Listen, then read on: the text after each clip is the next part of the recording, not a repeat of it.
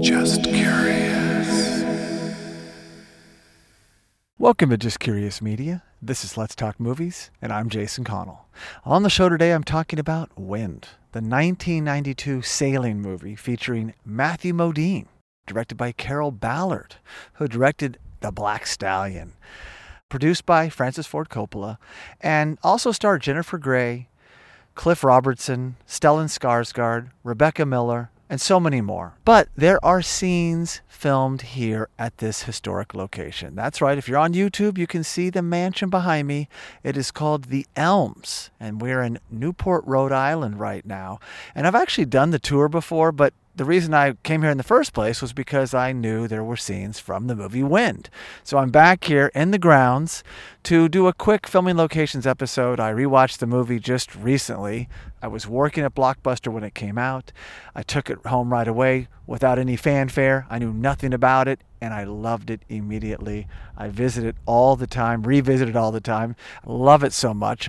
I actually met Matthew Modine in Los Angeles many years ago at my festival, the Los Angeles United Film Festival. I played one of his short films, which he directed and acted in. Super nice guy. And then when I was in Hawaii years ago, in Maui, I took a tour, like a sailing tour, and the vessel was actually also in the movie Wind. So we have a lot of parallels there. But there are some wonderful scenes here.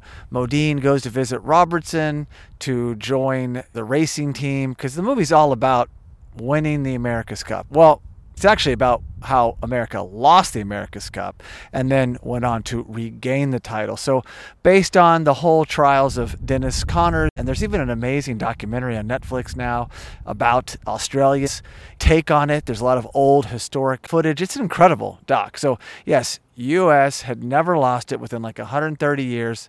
Right here in Rhode Island, we lost it in 83 to Australia.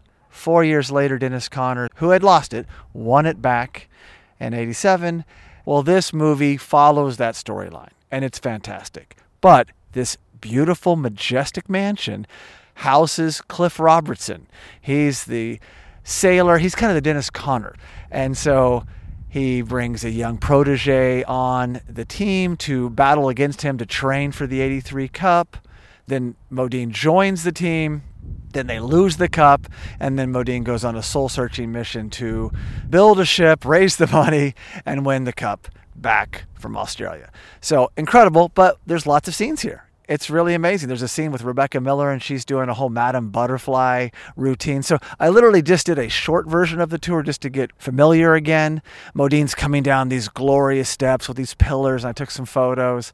So really cool. This is truly a beautiful space, and I can kind of do a 360. You can see just how gorgeous it is.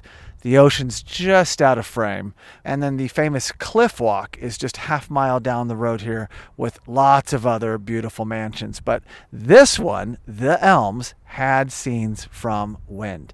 So I need to do a deep dive on this movie, but since I was in the neighborhood, we live like 30 minutes from here, 25 minutes from here.